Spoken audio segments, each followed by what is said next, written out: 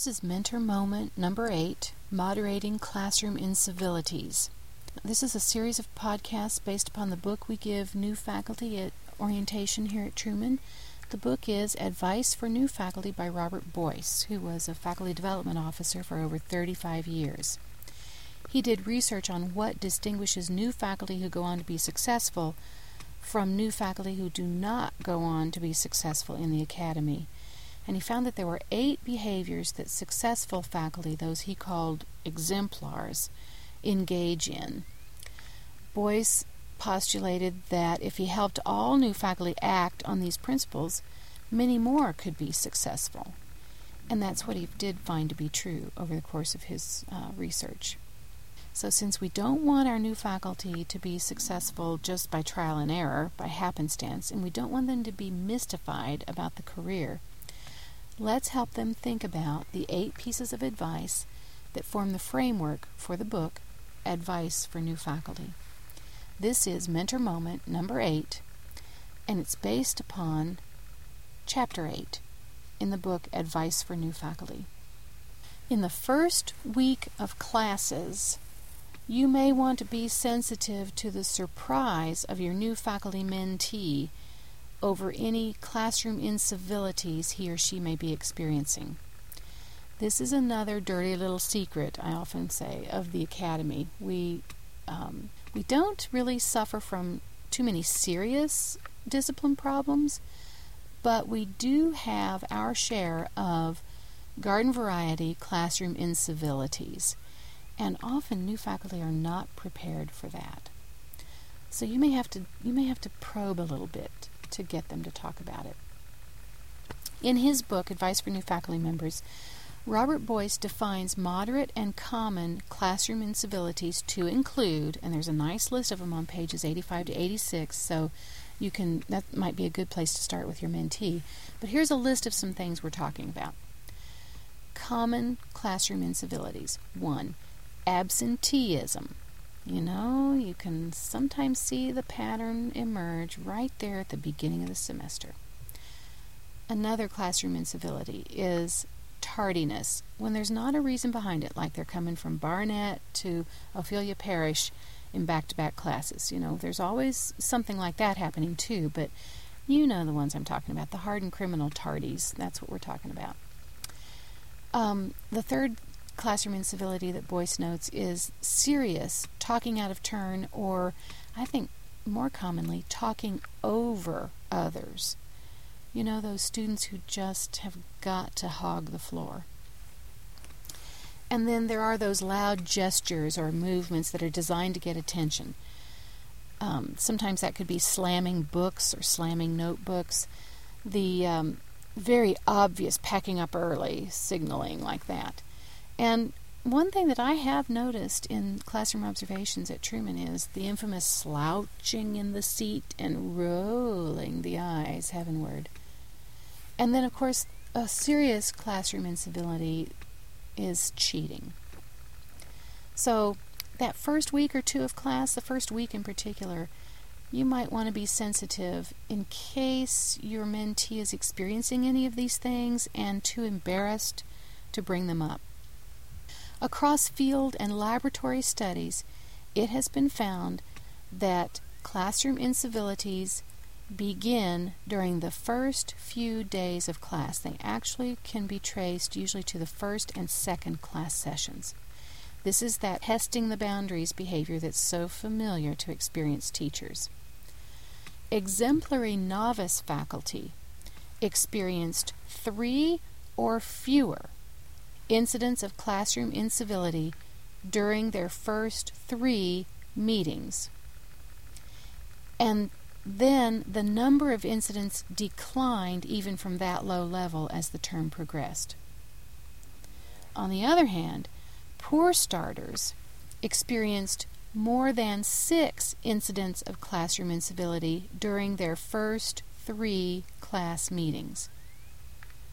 So it doesn't take very many incidents, but we're already at double the number than were experienced by the exemplars.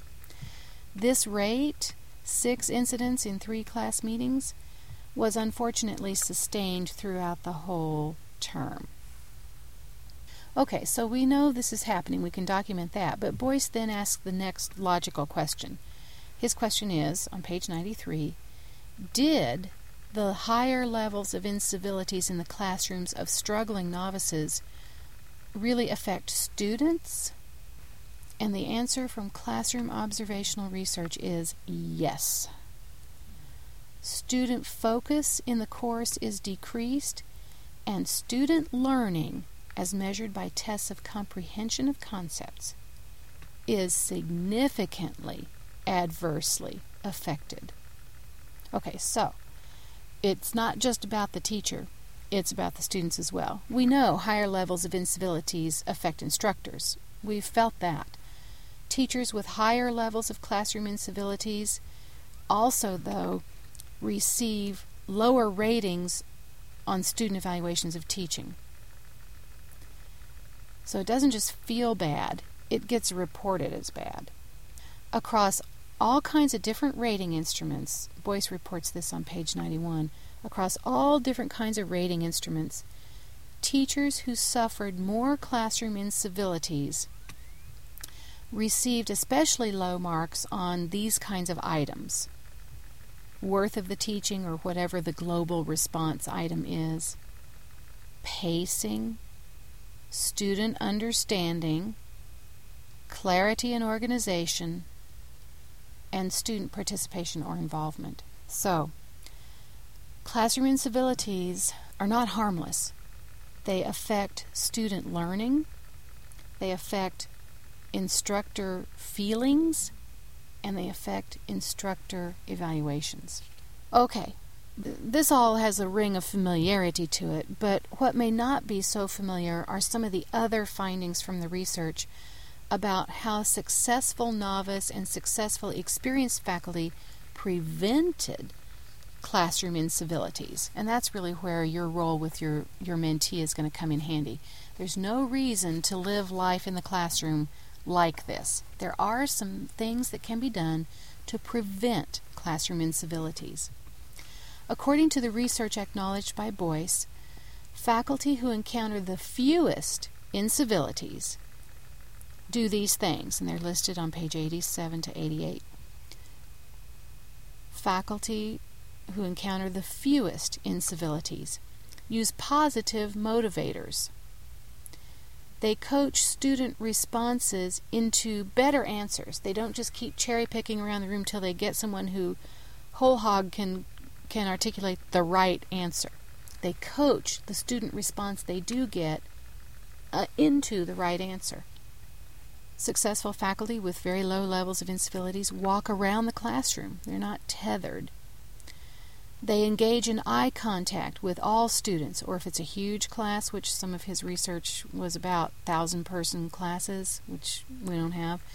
If you can't make eye contact with all students, at least a great variety of students. Now at Truman, I don't really know of any place where you shouldn't be able to make eye contact with all students. But isn't it funny? Such a simple thing as that yields dramatically decreased levels of classroom incivility.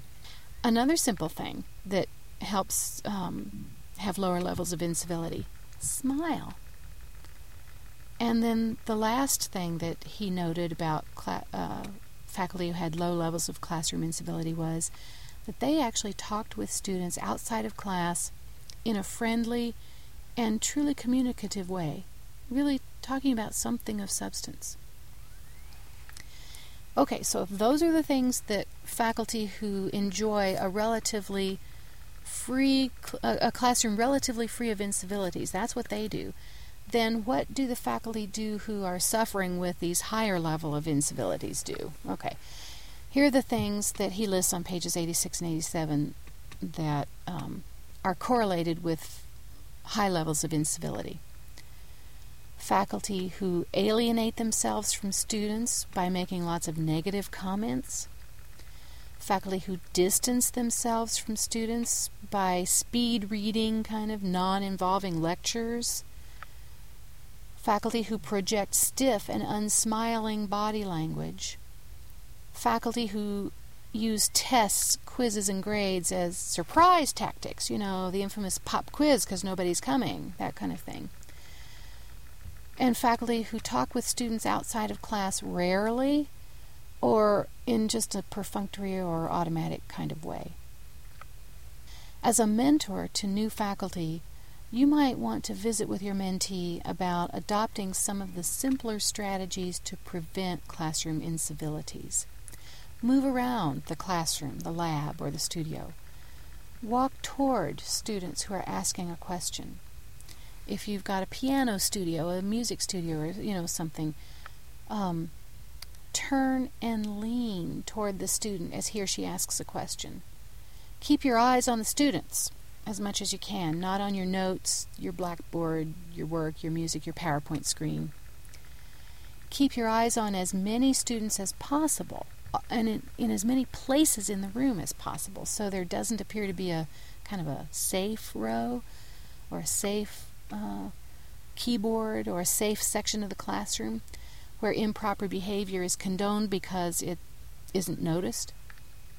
And the most important and really the easiest one of all is to smile and practice open body language. These practices have been shown to be effective in moderating classroom incivilities, and that will help your new faculty mentee enjoy life in the classroom. Mentor moment number 8, moderating classroom incivilities.